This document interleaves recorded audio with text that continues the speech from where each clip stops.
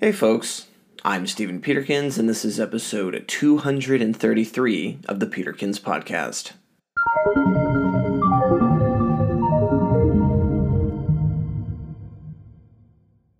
Today, we're going to talk about why 2021 will be the same as 2020.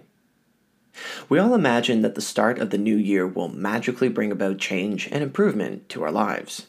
That's why we make New Year's resolutions, because it's a new beginning and therefore an easier time to make said improvements. The same can be applied perhaps to a wider societal level.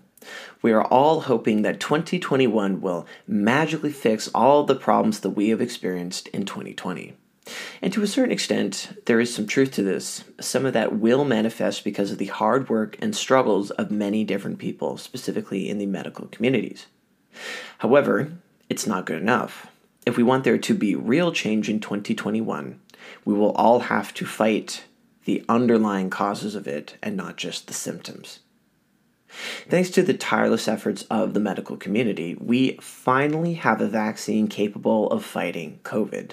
Go team! While a challenge, the technical fight is one that we are better equipped to handle.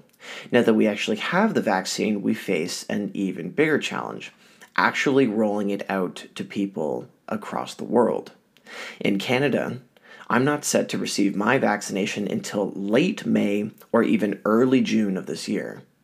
New York has it even worse, with many instances of the vaccine going bad and needing to be thrown out entirely because of Andrew Cuomo's poor policy decisions.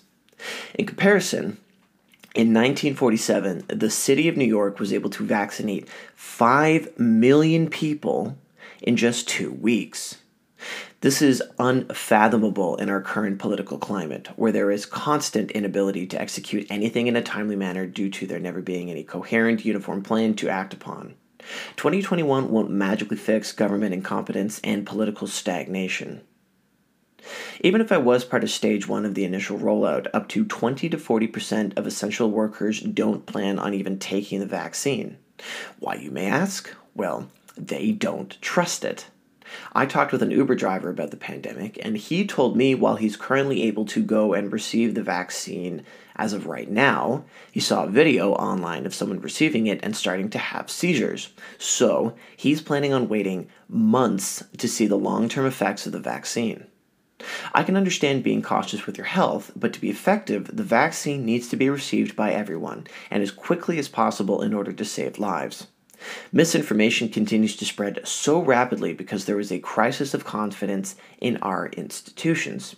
People feel like these institutions cannot be trusted and that there is always a hidden agenda which is against their own interests. Again, this won't magically go away just because it's 2021. Just like how we magically don't follow through in our New Year's resolutions, things won't magically get better in 2021 without addressing some real fundamental problems. I know that it's been a hard year, and we all want to check out and be done with the whole ordeal, but we're still in the middle of this fight. This fight isn't just COVID. We need to fundamentally address issues caused by structural decay and a lack of transparency in our most valued institutions.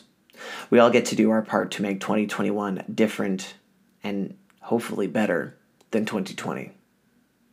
Thanks for listening, and I'll talk to you later.